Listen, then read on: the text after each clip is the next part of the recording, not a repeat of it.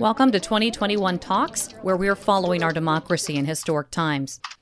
People are dying, children are being exploited, and they're being abandoned in the desert. Amid criticism from Senator Rick Scott and other Republicans over the Biden administration's approach to the surge of migrants at the southern border, Vice President Kamala Harris will see the situation firsthand in El Paso today. Democratic Congressman Henry Cuellar of Texas welcomes Harris's visit, but notes El Paso isn't the epicenter of the crisis.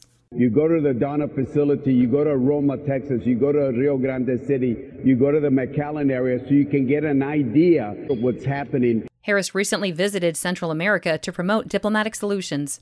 After hailing a bipartisan $1.2 trillion infrastructure agreement, President Joe Biden said he still wants other spending priorities to be addressed through reconciliation. But if only one comes to me, I'm not. If this is the only thing that comes to me, I'm not signing it. It's in tandem.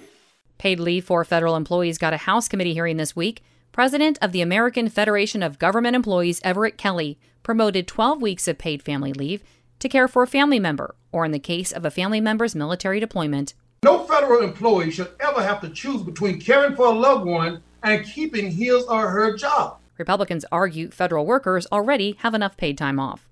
The House is also debating ending co-pays for veterans who receive contraception from the Veterans Administration.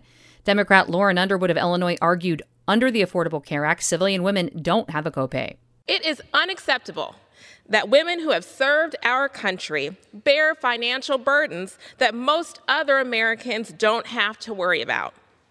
This fix is long overdue. And several congresswomen want equal pay for U.S. national team athletes. A Senate bill would withhold federal funding of the 2026 World Cup unless pay is equalized between the men's and women's national teams. Now to events surrounding the January 6th insurrection. House Speaker Nancy Pelosi is creating a select committee to investigate the attack on the Capitol. January 6th was one of the darkest days in our nation's history. It is imperative that we establish the truth of that day and ensure that an attack of that kind cannot happen and that we root out the causes of it all. Some Republicans argue the committee could turn into an overly political process, but politics are still in play as former President Donald Trump holds a campaign-style rally in Ohio this weekend and another July 3rd in Sarasota, Florida. A Department of Homeland Security official says the agency is concerned a conspiracy theory, which claims Trump will be reinstated as president in August, could trigger a violent response from extremists who believe the, quote, big lie, unquote, the election was stolen from Trump. The state of New York made its position on the so-called big lie clear this week, barring Trump's former personal lawyer, Rudy Giuliani, from practicing law in the state over his false and misleading statements about the 2020 election. For Pacifica Network and Public News Service, I'm Mary Sherman. Thanks for listening.